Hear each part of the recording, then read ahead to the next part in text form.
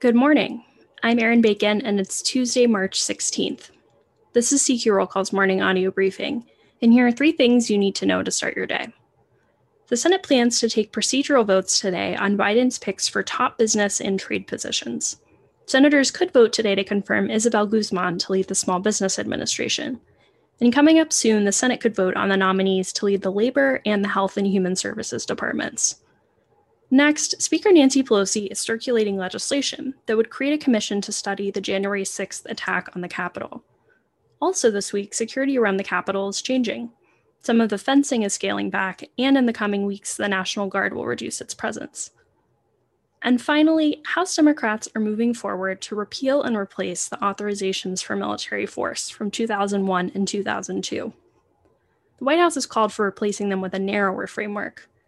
House Foreign Affairs Chairman Gregory Meeks said his committee will mark up a measure to repeal the 2002 authorization soon. Check CQ.com throughout the day for developing policy news. And for all of us in the CQ Roll Call newsroom, I'm Erin Bacon. Thanks for listening.